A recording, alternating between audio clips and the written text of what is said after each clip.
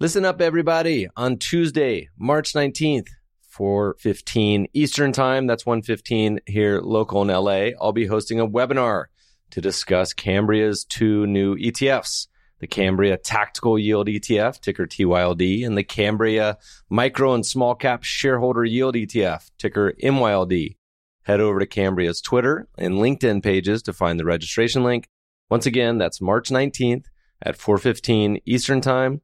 Look forward to seeing you.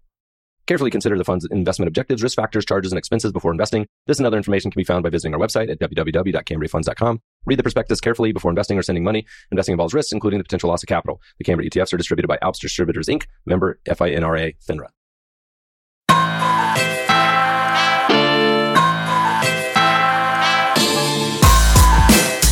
Welcome to the Meb Faber Show, where the focus is on helping you grow and preserve your wealth. Join us as we discuss the craft of investing and uncover new and profitable ideas, all to help you grow wealthier and wiser. Better investing starts here. Meb Faber is the co-founder and chief investment officer at Cambria Investment Management. Due to industry regulations, he will not discuss any of Cambria's funds on this podcast. All opinions expressed by podcast participants are solely their own opinions and do not reflect the opinion of Cambria Investment Management or its affiliates. For more information, visit CambriaInvestments.com. Welcome, podcast listeners. We got another great show for you today. Our guest is Chief Investment Officer of Standpoint Funds. He has over 20 years of experience designing and managing investment strategies with an expertise in systematic trading in both mutual funds and hedge funds. In today's episode, we're talking managed futures and trend following. We get into investor behavior and the challenges of getting people to allocate to managed futures despite the mounds of evidence that shows they should. Our guest has come up with a creative way to reframe the conversation around managed futures to help investors break through and deepen their understanding. We then walk through Standpoint's process and portfolio construction and how they're positioned right now. This episode is sponsored by our friends at YCharts. It's always exciting when YChart releases a new enhancement to the platform, and just recently they launched the new attribution analysis tool. It can help you see what's driving a portfolio's performance, displayed with quick-hitting and easy-to-understand heat map and bar chart views. You can use this for funds, ETFs, and model portfolios and see a quick screenshot of the top 8 contributors and detractors over any time period, or look at the full attribution table. I've used it to check out some of the strategies and love how easy it is to use. For current YChart users, you're likely already familiar with the power of their report builder and proposal generation offerings. Now you can integrate attribution tables and visuals into your proposals to help tailor the investment story that resonates with your clients. Check out this new feature for yourself and get 20% off your initial YCharts professional subscription when you start your free YCharts trial by going to ycharts.com/meb-faber or just click the link in the show notes for new customers only. Please enjoy this episode with Standpoint CIO, Eric Crittenden. Eric, welcome to the show. Thank you, sir. Good to be here. And explain to our audience where here is. We're in virtual land. So I'm in Phoenix, and I believe you're in, Manhattan Beach? I am. They just reopened the beaches, and it feels like July 4th. Although people are respectfully distancing, but it feels like everything is open. I was talking to a friend who said Old Town Scottsdale just looks like Daytona Beach right now. So I was riding my bike through there yesterday, and yeah, I had to be careful of the traffic. It went from being a ghost town to being crowded pretty quick. I think you run a higher risk of picking up all sorts of other infectious diseases in Old Town Scottsdale rather than just COVID. Riskier either way. All right, let's talk about investing. Listeners, if you haven't yet, go back and listen to Eric's podcast. One of the originals, one of the OGs on the Meb Faber Show, probably 4 years ago. We had Eric on. It was a lot of fun. But how's 2020 looking for you? The world look pretty normal? No, anything but normal. It's a very, very interesting year. I had no idea what we were signing up for at the beginning of the year. It's been a good experience for us. We're alternative investments focused, but I don't know that I would wish this environment on my worst enemy for people that have stock heavy portfolios. So I can say this, you probably can't, but I looked up your new funds and saw they were actually up on the year, which is a rarity in this world. But two big topics we're going to talk about today, all things trend following and managed futures. I also want to hear about, you did a little sabbatical talking about studying artificial intelligence, which we'll get to later. But let's start with trend following. You're one of my favorite students of history. that has probably done more research and simulations on all markets, not just stocks. You also started a new firm. Tell us about the new firm. When did you guys get the ball rolling? Yeah, so we launched Standpoint Asset Management late last year. It's a small firm. It's a new firm. It's our baby, though. We love it. We have a great crew of people, a small company of people that have aligned interests and a shared value system. And we started the firm to solve a problem in the marketplace. We recognize that there's a large group of people out there that realize that they need diversification beyond just stocks and bonds. But in our experience, they don't want the experience of alternative investments. They don't like it. So the problem we're trying to solve is to meet that diversification need in a way that people actually want or can tolerate. Find the overlap between those two things. And that's what Standpoint's all about. And it's been an interesting experience to get a firm up and running in this highly regulated new world that we live in. And then to be hit with COVID right out of the gate was, sort of a blessing in disguise, because it demonstrated the benefit and the need for alternative investments. But like I said, it couldn't have predicted that. So give us a little overview. You're a trend follower at heart, or by inoculation, I don't know which, or by logic, but give us a broad overview as views have shifted a little bit over the years on this new offering. There's almost a behavioral element to it. So maybe take us a step back, talk about sort of managed futures and trend following over the years and kind of what has led you to sort of your current belief system and iteration of where we are in 2020. Sure. Well, let me first off start by admitting that I hated trend following early in my career. I was actually an arbitrage guy coming out of in college. The concept of trend following, the connotation of that phrase was not appealing to me. It sounded juvenile. You're just hopping onto something and sticking with it for as long as it works, and then kind of the greater fool theory. But having been a student of data and finance and econometrics and computer science for 25 years now, you get to see history in different ways. You can reconstruct history in different ways, and you can do a deep analysis on data. And it turns out that, in my strong opinion, there's a very good reason why trend following works and why it's sustainable and durable and why it produces diversification that you just don't see in other alternative asset classes. So you mentioned that my views have changed a little bit over the years. That's true. I've tried to improve. I've tried to take the knowledge that I've acquired over time and convert that into wisdom. But I will say this, they haven't changed that much. The core belief that underpinned my previous company and the one before that was that trend following managed futures is the best diversifier out there. And I think the empirical data really drives that point home. And I'll share some experiments that I've done with you, psychological experiments with people to illustrate that. My transition recently has been into accommodating investor desires. In other words, finding the overlap between what people want and what they need so that we can actually do business and I can get people to use enough managed futures to make a difference long term in a way that they're willing to tolerate. And I think that's the big difference between what I'm doing now and what I've done over the previous 24 years. The behavioral aspect that you mentioned is so important. And you actually have a quote in your Standpoint deck that I've never seen before, but I'm going to steal it. It's from John Lintner. I'll read the quote and then kind of let you talk about it, but it's on page 4, and we'll post this to the website, show notes if you let us. But it's talking about managed futures. And for listeners who aren't familiar, Lintner was one of the co-creators of CAPM, right? All the way go back in the 60s, which is Nobel worthy. It says the results are so compelling that the board of any institution, along with the portfolio manager, should be forced to articulate in writing their justification in not having a substantial allocation to the liquid alpha space of managed futures. That is quite a statement. You want to dig in there? Yeah, it's a bold statement. The most interesting thing about that is how little impact that statement actually had on the world. So here we are. I think he wrote that in the early 1980s. So here we are in 2020. And that statement from a person with very high credibility and all the data to back up his assertion had almost no impact on the world. which is interesting to me because I've seen it over and over. I mean, look, you know as much about managed futures as I do. You've been doing this for as long as I have. You've seen the data. You know how much of a difference it makes. You know how many blind spot problems it solves in the portfolio.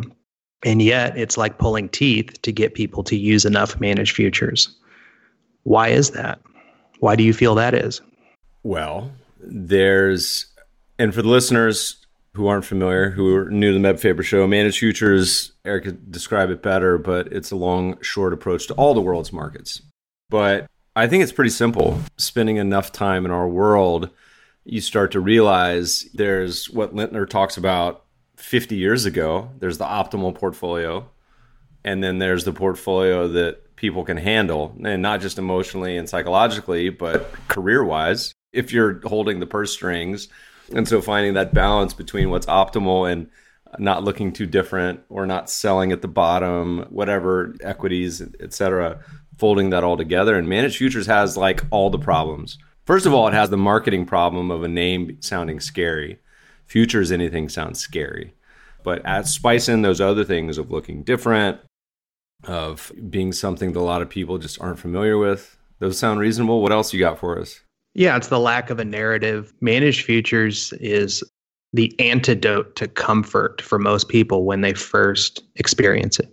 So let me share with you my somewhat unscientific experiment that I've been conducting for the past 2.5 years. And I think this will drive the point home. So, and I've done this dozens of times, maybe over 100 times now. I sit down with somebody, they're a high net worth person or a financial advisor or a friend, family member, and I'll show them a spreadsheet that contains the annual returns of the US stock market going back to some year, 80, 70, something like that. And then next to those calendar returns, I will put the results of a credible managed futures index. So they're looking at the 1980 return for the S&P and the 1980 return for one of the SocGen managed futures indexes, and then 81, 82, so on and so forth up to the current year. And then so they can see that sometimes they move together, sometimes they move opposite, sometimes managed futures is down when the stock market is up. And I ask them, how would you feel about making a 5% allocation to this managed futures category? And they all do the exact same thing. They start going down the list until they find an instance where the stock market's up and managed futures is down. And then you see that look of on their face, that's not good. And then they find a couple more of those. They're looking at the relative performance between the two. And they notice that managed futures is up sometimes when the stock market's down, but they really focus on the inverse of that. And so when I do this, 9 out of 10 people tell me, I can't do that. I'd be out of business in this year, or maybe not out of business, but I would have 200, 300, 400 client calls. And that's enough to just kind of derail my business. So, and they're just being honest with me. And my estimate is that 9 out of 10 people just would say, no, can't do it. I don't even need to go any further. That's going to cause a problem. So then I say, no problem.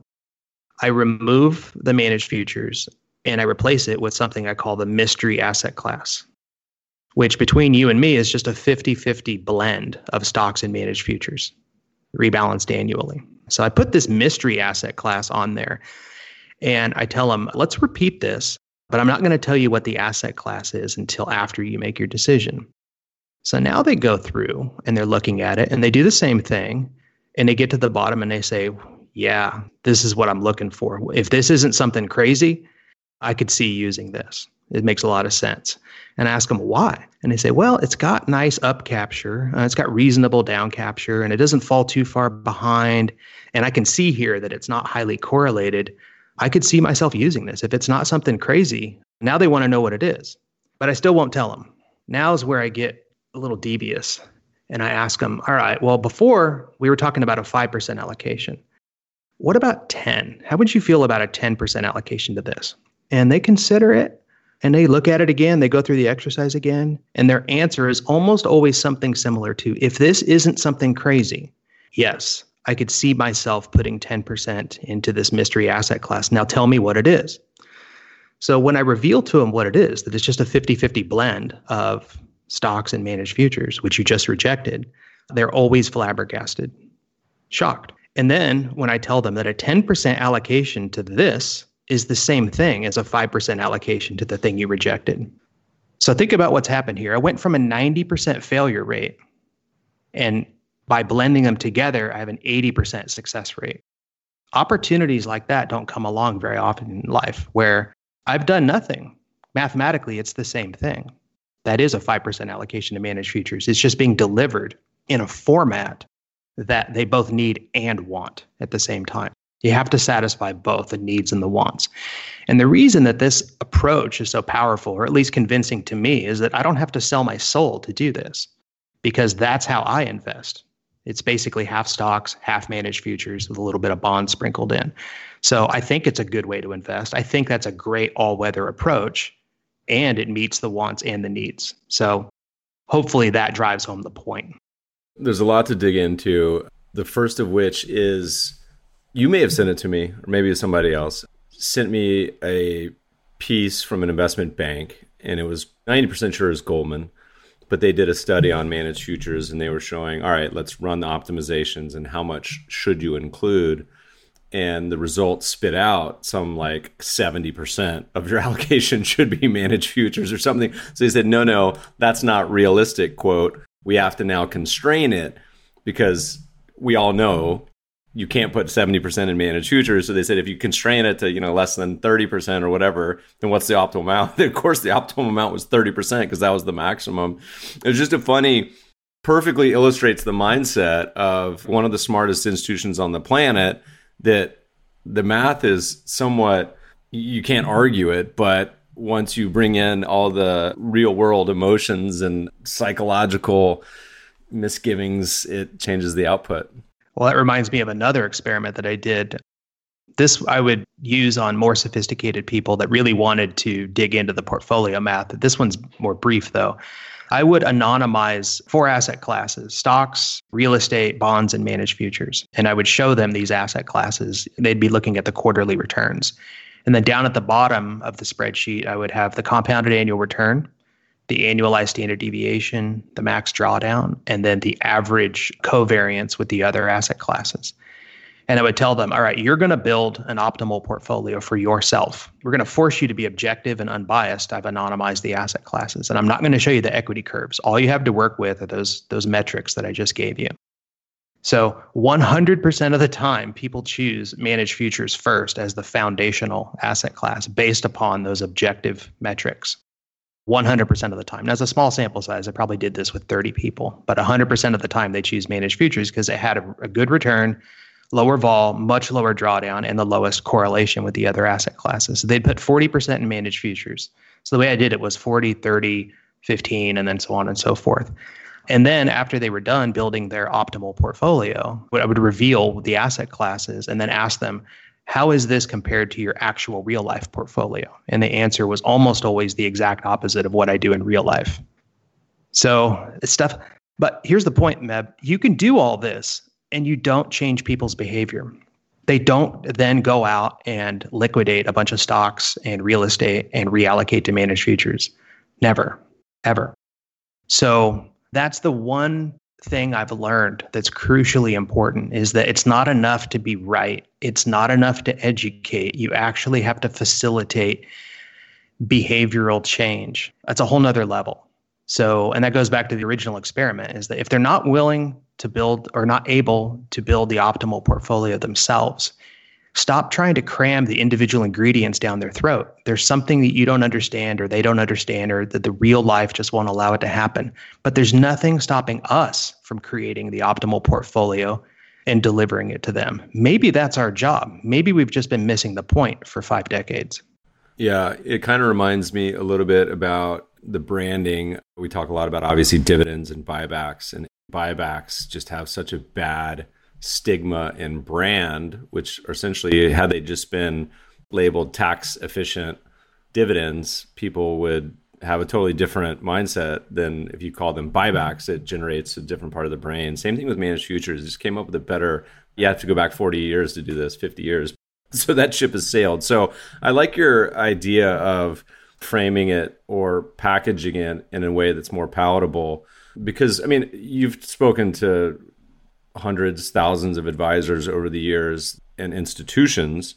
that allocate. And I always love asking my managed futures buddies, I say, have you ever spoken to an institution that makes a significant, meaningful allocation to trend following, which I mean 25% plus? And there's very, very few, certainly none that really approach 50%. Do you know any that are even in that ballpark? Most people, I feel like they allocate maybe 5 or 10%. Is there anyone that really goes all in on the trend following allocation? There's been a few in my experience, and it has killed them. Doing that has really put them in a bad position. But again, if they didn't have 40 or 50% in pure managed futures, if they were in all weather products and those products were 40, 50% managed futures, their experience would have been radically different. Because when people get their statement, they inevitably drill down and look at the top performers and the bottom performers and automatically assume that the bottom performers are doing something wrong.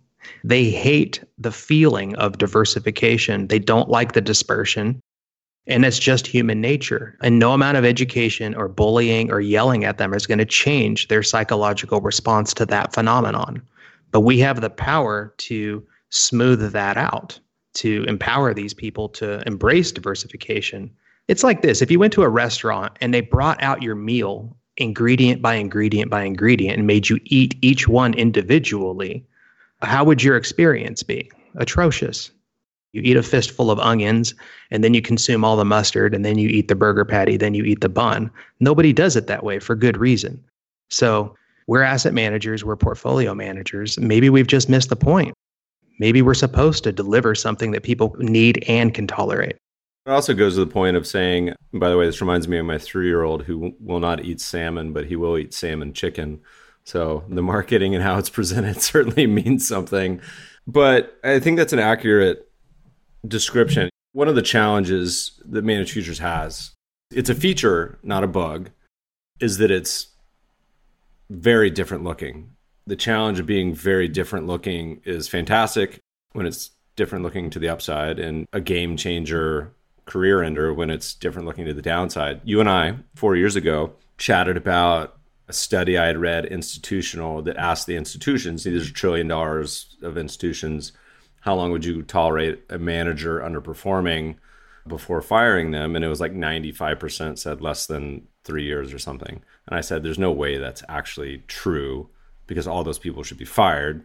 So I actually recreated that on Twitter. And my Twitter followers, by definition, I tweet about quant investing. So it tends to be skewed towards more professionals. Ask the same question, same answer, which is so horrifying. It was something like 85% was less than 5 years, when in reality, it should probably be almost different. And managed futures has these periods. In the last 10 years, certainly have been one of those periods where, I don't know, maybe 6 out of the last 10 years, 7 out of the last 10 years have underperformed on a yearly calendar basis. Does that sound about right, ballpark?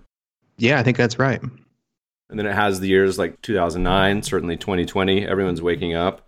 Tell me a little bit about how you guys actually build your strategy. What does it look like? Are you trading hundreds of futures markets? Are you trend following on stocks? Are you doing value? How do you put it all together? How do you take the onions and the ingredients and put them into a final entree?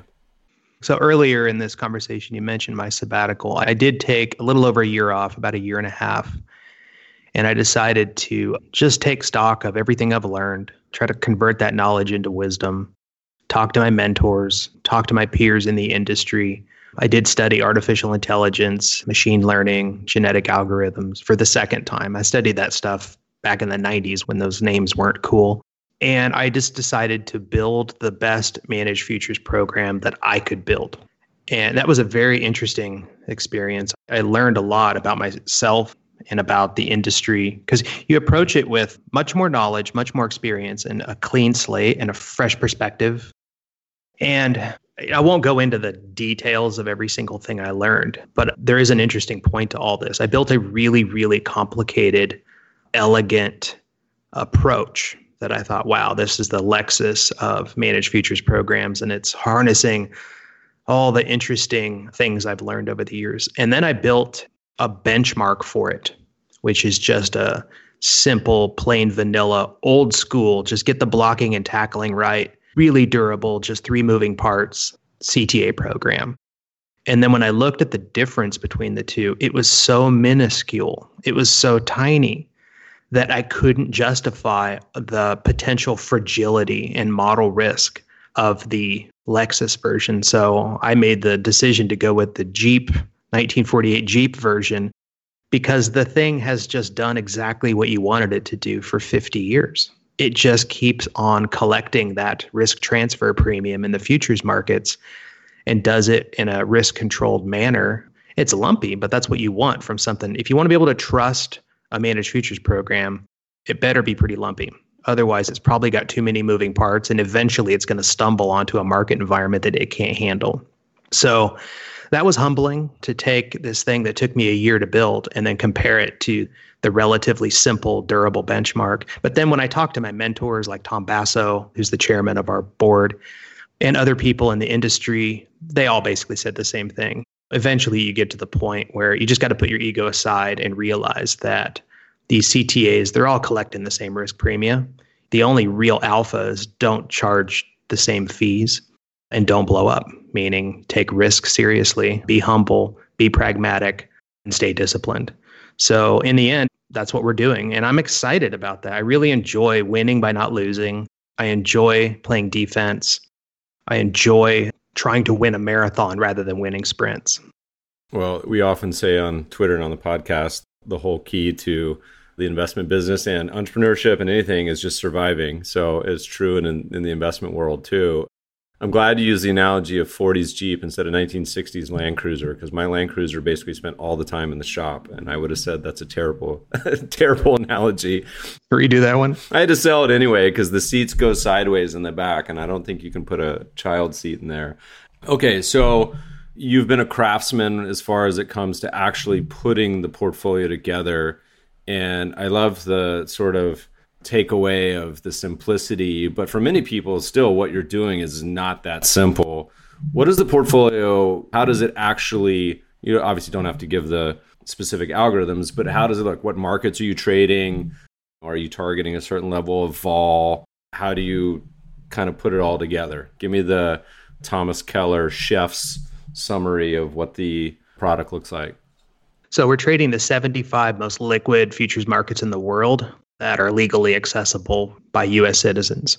So it's going to be a who's who of markets that you know. Probably the least liquid, most obscure market that we're trading would be feeder cattle. We're trading some markets that other people might not trade, like carbon emission credits in France, but they're deeply liquid, and those European CTAs are trading them. So it's the 2-year Treasury, 5, 10, 20. It's crude oil, Brent crude, natural gas, gold, silver, corn, wheat. It's all the global futures markets that you know and love.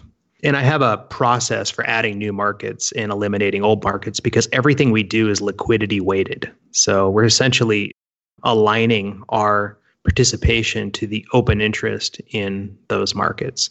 So if you think of the S&P 500 or the Russell 1000 as a market cap weighted index, our futures program is an open interest weighted participation in all the different futures markets, which sounds a little radical at first glance. But when you look at the big CTAs, the guys over in London and whatnot, they have to trade this way. There's no other way for them to put 40 or $20 billion to work. So, and this was eye-opening for me as well, because in the past, I tried to put an emphasis on including less liquid markets like Malaysian palm oil, Japanese kerosene, obscure markets. And in a simulation, they make a difference. But if you're managing a meaningful amount of money, you simply can't participate in those markets. So I wanted an intellectually honest representation of what history would have looked like for a program like this. And the only way to do that accurately is to open interest weight your positions. And then when I did it, I was actually very pleasantly surprised at how effective that has been for the past 40 years. So I think that answers your question about what markets.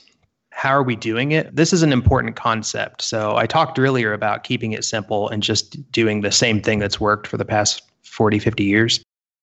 There is a risk when you pick an individual manager. There's a lot of dispersion between the annual results of different trend following firms. Some are up 20% year to date this year. Some are down 12. Well aware. I owned one of the ones that was down 12. we'll keep going. Some of the guys that are down 12 are just sticking to their knit. They could be up 30 when the industry's flat. It cuts both ways, but I'm not a fan of that kind of dispersion. I want the returns of managed futures as a whole. But I am a single manager. So how do I deal with that? Well, I went with 3 different models. I went with a short-term model, a medium-term model, and a long-term model.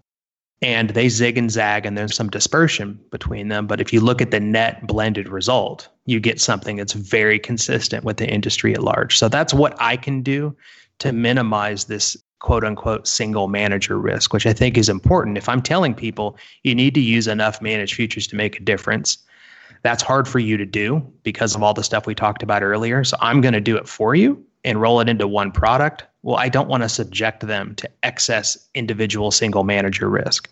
Also, I'll say for the record that in the end, the decisions that we made at the end there needed to be overlap between the stuff that we're offering to other people has to be what we do with our own money.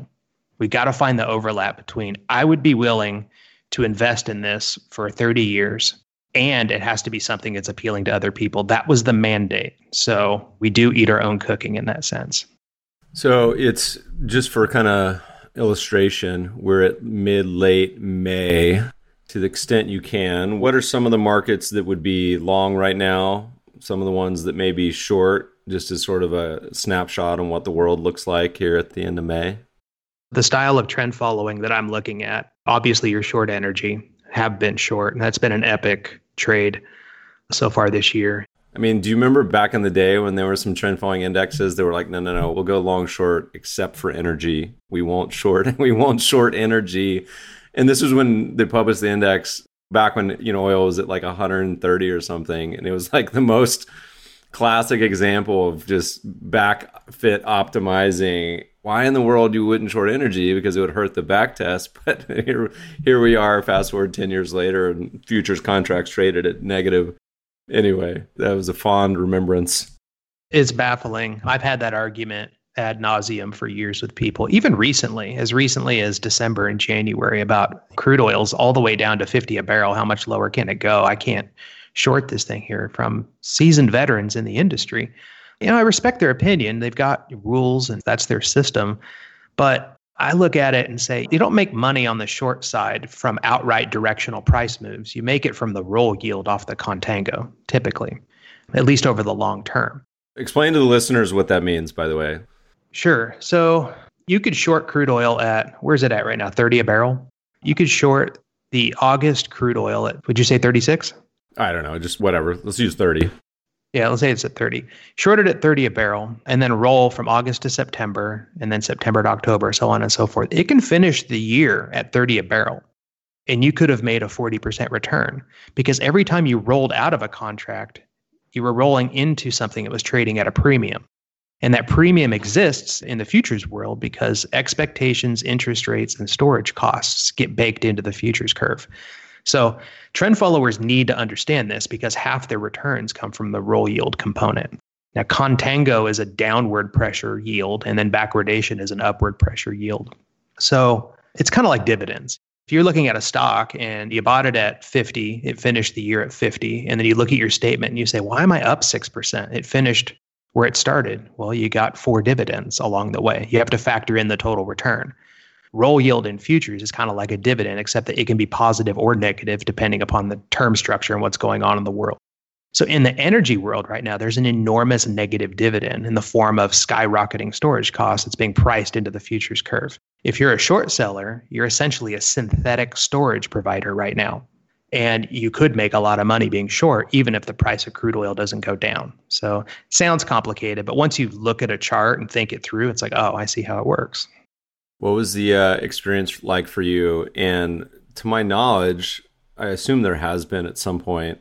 I think I asked this question and somebody mentioned that it happened in natural gas once before. Had you ever seen negative trading futures markets in any commodity or anything before? Not in real time. When you back adjust contracts, you see negative prices all the time, but that's not what people are talking about. Some electricity forwards go negative at times. I do think There was an obscure natural gas contract. I think it was over in the UK that went negative once a long time ago. But beyond that, no, this has really caused problems for a lot of people having prices go negative. And it's a dangerous thing to talk about. Well, it's easy to talk about it now, but I was on a podcast a few months ago and someone asked me about, could crude oil go negative? And I said, well, theoretically it could if the storage costs exceed the salvage value of the toxic substance in there. And I got all kinds of phone calls from people yelling at me saying that's absurd. Prices can't go negative. So anyways, it's one of those things where you learn after the fact. I think it costs, was it Interactive Brokers, like $100 million for trading errors because they couldn't deal with it just went to zero and that was it. They couldn't deal with the software. Anyway, all right. So you're short energy. What else? I assume precious gold is probably along at this point. Yeah. So some of the precious metals are in uptrends. Some of the bonds are technically in uptrends.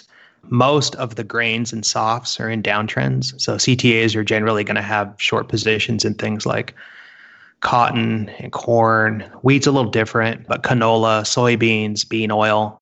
There's a lot of deflation out there. The meats, lean hogs, live cattle, those are generally short right now. So it's mostly a short exposure. The only long exposure that it really jumps out at me are bonds, a little bit of dollar long position. So it's an unusual posture for CTAs, but it's not unbelievable given the current market circumstances.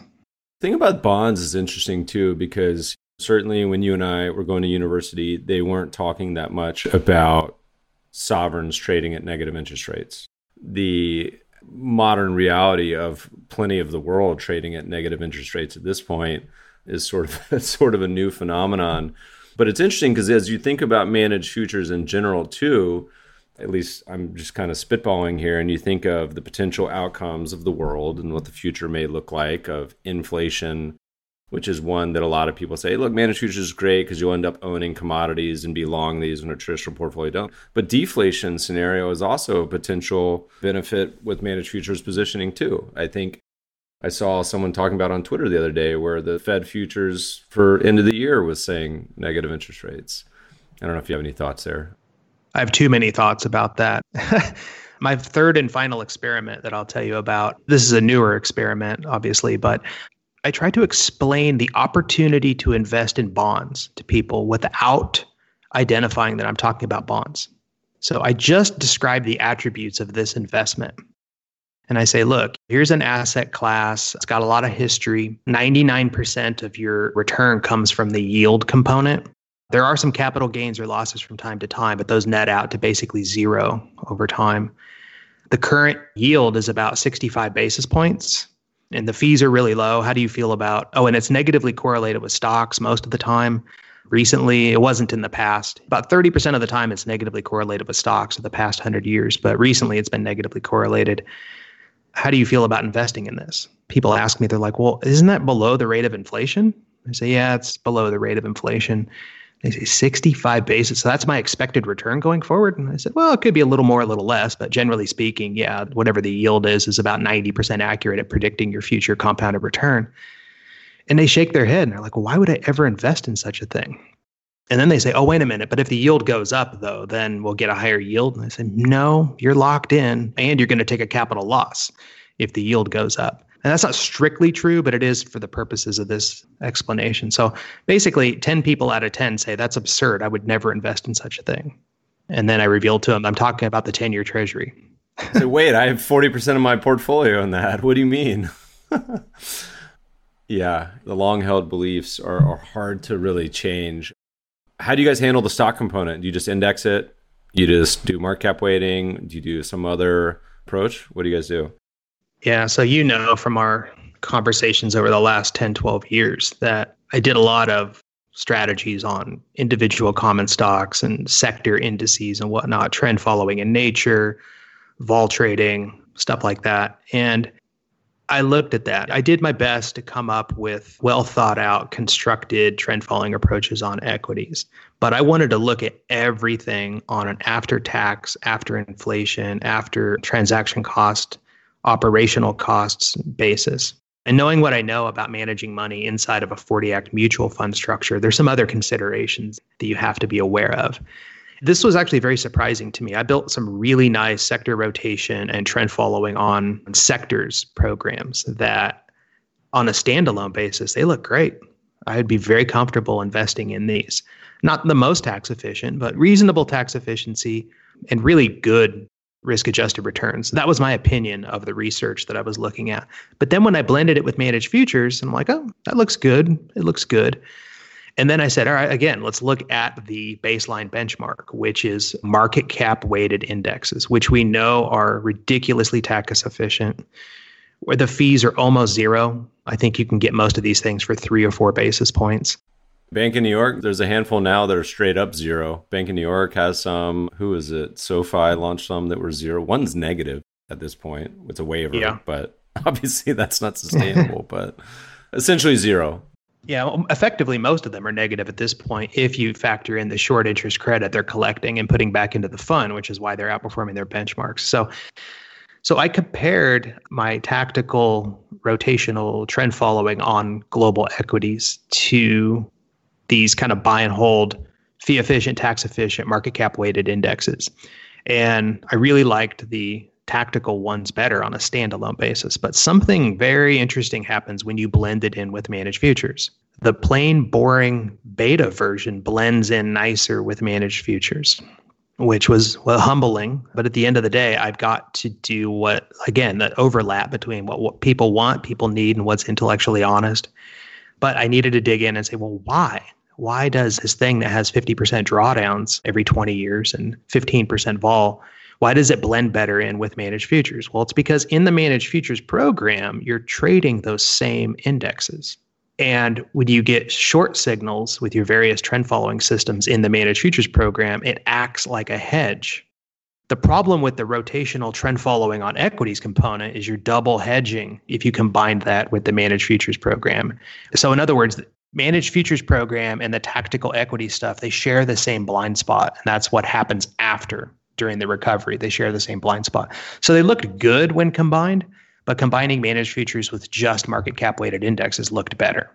And you still have the hedging kind of risk mitigation strategy. It's just over in the managed futures program. So that's what we do.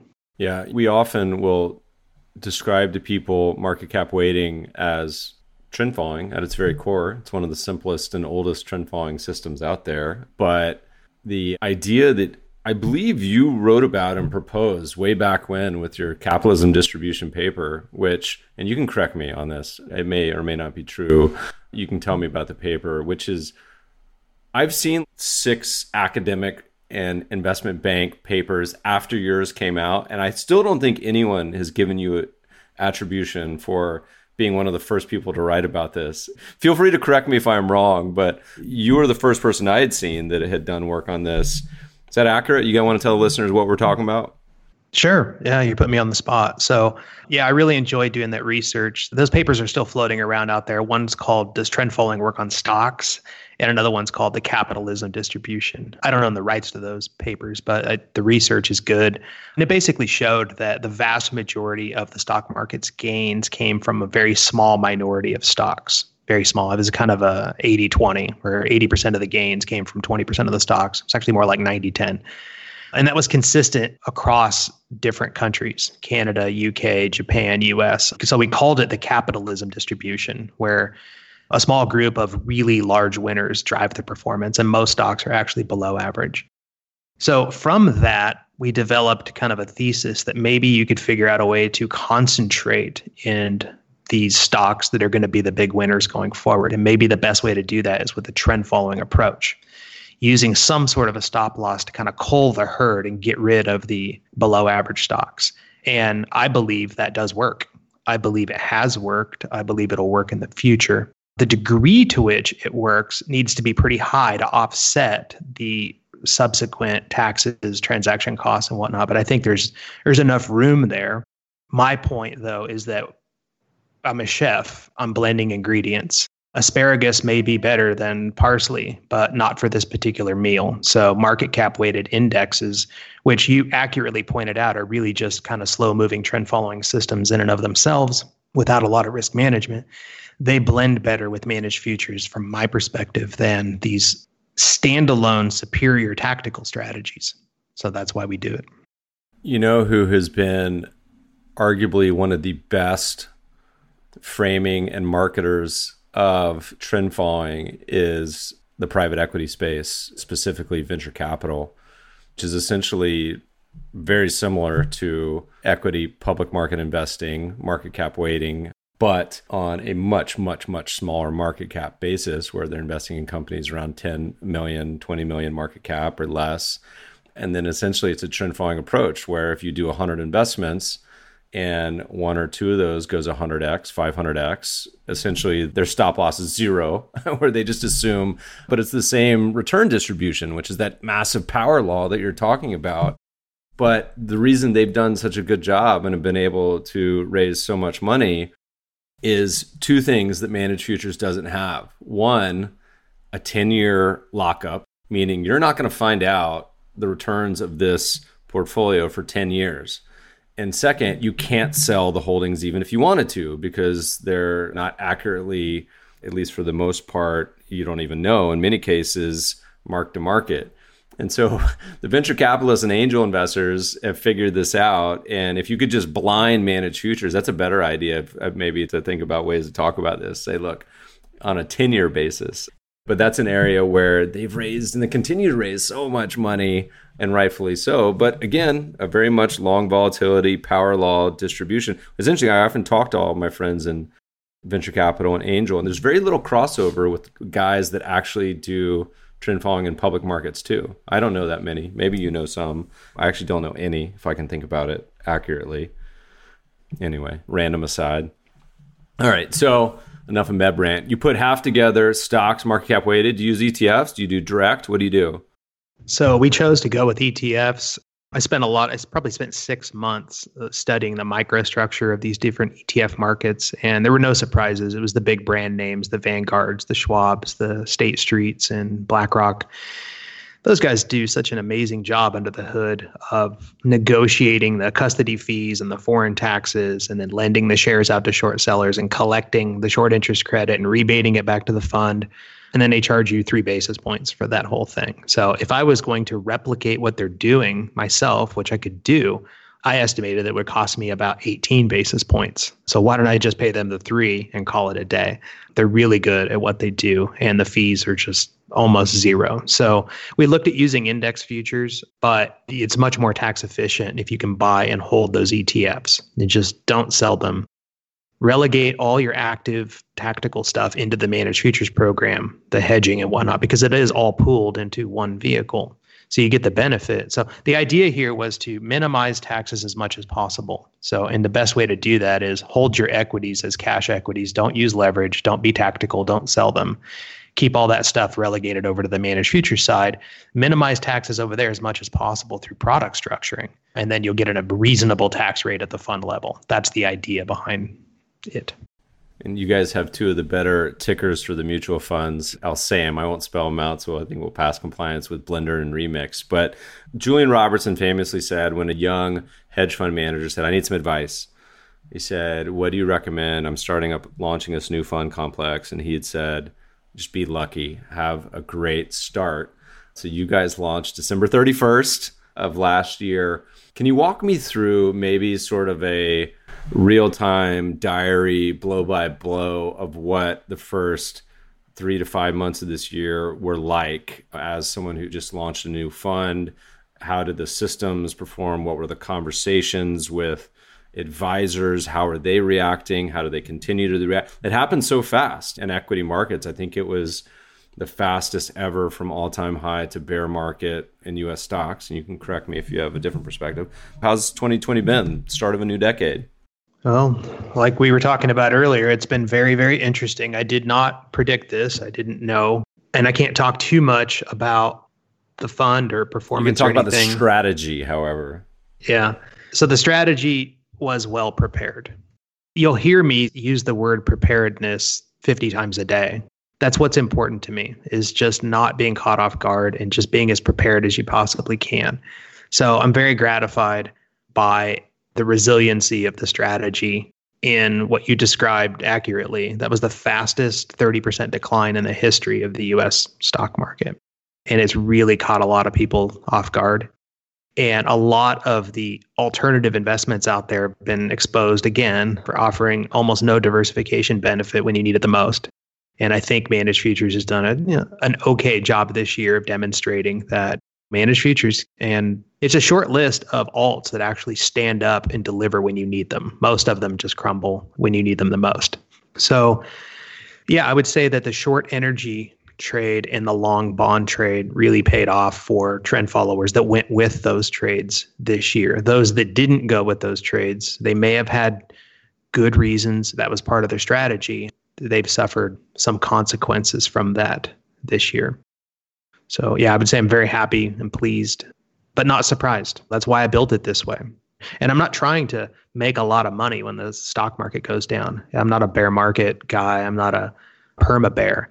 I just want that really, truly diversified all-weather approach that we can stick with, that people can stick with, that's going to compound into the future and help us finish the marathon. 2 questions. One quick one. Are you guys, in your stock allocation, is it US only or is it global? It's global. Right now, it's about 60% US, 20% Europe, 20% developed Asia, and no emerging, no China. I just want the global equity market risk premium from developed countries. So this is a personal question. As a rules-based algorithmic guy, one of the biggest surprises I saw this year was a lot of what you saw as these, quote, passive indexes. But this applies to all slices of quants, whether you call yourself active or passive, whatever. A lot of these indices and firm companies said, hold on, we're not going to rebalance, or we're going to change the rules just kind of on the fly. It's seemingly a fairly discretionary decision, and it caused some ripple effects. At one point, I think it was not Janus, Invesco, that had to pay their fund $100 million. Did you see this? Because, yeah, they had to pay $100 million because either they forgot to rebalance or the index didn't rebalance and they did. Something happened, but it was clearly out of prospectus. Anyway, talk to us a little bit about when would you ever consider adding discretion, or are you fully on board with it? And is there instances at which you would turn the dials, maybe covering your energy shorts at minus 50 or something? When and how does that play have any influence on what you guys do? For the record, I don't trust people that say we never, ever use discretion. We're 100% systematic and automated and will never intervene. I do this for a living and I have for a long time. That's just not possible. You have board of directors, you have the SEC, you have people changing the rules, and these are interpreted rules. There's gray areas. You have to be willing to take action. I had to take action already this year where I had to get out of the front month crude oil contract because it was turning negative. And I've got people on the phone. I've got powerful compliance people calling me from multiple different firms saying, we need everyone to get out of this contract. So who could have foreseen that? And if they call up and they get your automated system on the phone with them, giving them ones and zeros, how do you think that's going to go over? And then I saw what happened. And I talked to people in the industry. Everyone had to get out of the contract because it was down 300% in one day. It was up 124 or 144% the next day. Stuff like that comes along. So, and there are circumstances. So here's my philosophy on that. I built an automated process to help me. I use algorithms as tools, like you would use a shovel or a pick or an axe or something like that. They're there to minimize grief. They're there to maximize efficiency and make things accurate, but you just can't rely on the computers across the board. So, and my philosophy is if the system collectively that I built isn't doing what I designed it to do, I'll intervene. Now, it could be that there's an error in your system and that's bad and you need to fix that and go back to the drawing board. But more often, it's the environment has changed. Crude oil went negative. They changed the rules. The SEC said you can't too much notional value in the 2-year treasury. It's not the system's fault. You built it with one set of rules. The rules changed on you. Now you got to go back to the drawing board and say, okay, given what I know now, how would I do this? So from that perspective, yes, I have to always stand ready to intervene with some discretion. In my experience, about once every 2 years, something comes up that you need to go in and use your judgment, make some changes and move on. And so your strategy in general, 50% stocks, in the futures, do you have some collateral sitting in bonds or anything else too? Or is it just stocks, futures contracts, and sitting in short-term cash or something? So I did have some bonds earlier in the year, but when the interest rates plummeted to where they're at now, there's just no reason to deviate from cash. So I own some treasury-based ETFs for collateral purposes, but most of it is cash. There's no yield right now. It's not worth it. I think last time we just chatted, there's no crypto market wasn't liquid as a futures market. Is that still the case, or is that something you guys include? It's still the case. So I look at it every day. I've got a lot of friends that are crypto enthusiasts, Python developers, JavaScript developers, and they swear up and down every day that tokenization and crypto and all this stuff. And so I keep up with it and I watch it. And the open interest in Bitcoin futures has been climbing, but it's still very small. It's not meaningful enough to include in the program. I'm not going to rule it out, though. I actually do think that 3 to 6 years from now, crypto assets, once they get over some regulatory hurdles and you can get some feeling for what the intrinsic value is of these things, I think that you need to be open-minded about participating in them. And that's going to be a challenge for some people from a regulatory perspective. So as you've been in the trenches for the first 5 months of the year, what are the conversations as you're talking to advisors about y'all's strategy? A, what have they been saying? What's the reaction been? What are their concerns? What are their complaints so far this year? And then also, how are you positioning it? So is it something you say, look, this is I know conceptually it could be 100% of a portfolio, but I'm guessing most advisors don't do that. So how do they sort of, like, what's the conversation been like and what are they doing? Well, truthfully, there haven't been that many conversations. I think it's because they're having a lot of conversations with other managers in their portfolio. This COVID thing has people working from home. The advisors I know and do business with have been on the phone. Their client calls are 10 times higher than normal. So the feedback I've gotten is that you're not the problem in our portfolio. So we just don't need to talk to you right now. And I just can't do one more phone call. Those damn small cap value guys, I think they printed down half this year at one point. Yeah. And I see that debate out there in the space between what's the AQR guy and someone else. And it's interesting to see this all playing out in real time. But you also asked the question, how do we position it going forward? I just say what I say. I have conversations just like this with people, and I just tell them why we did it, what problem we think it's going to solve, and this is what we do with our own money, and then ask them, how would you position it? And the answer we usually get back from them as, well, it's a clever way to get alternatives, but it gets rid of 80% of the cognitive and psychological problems that alternatives create. So we can see the value from that. It's also clever in the sense that it's got enough of the upside capture that you're not going to get left too far behind if the market, I'm just sharing with you their opinion. You're not going to get left so far behind that clients are going to be screaming for this thing to be removed from the portfolio. But also there's enough long vol managed futures in there to make a difference if we go into seriously hostile market conditions. And they say, just frame it as an all-weather strategy. They basically come back to my argument that this is your all-weather, multi-asset, global portfolio. It's not stocks, it's not bonds, it's everything else that you need. And just stick it in the alt sleeve if you want to. Preferably have like an all-weather or a multi-asset sleeve. I think alts have a bad name at this point.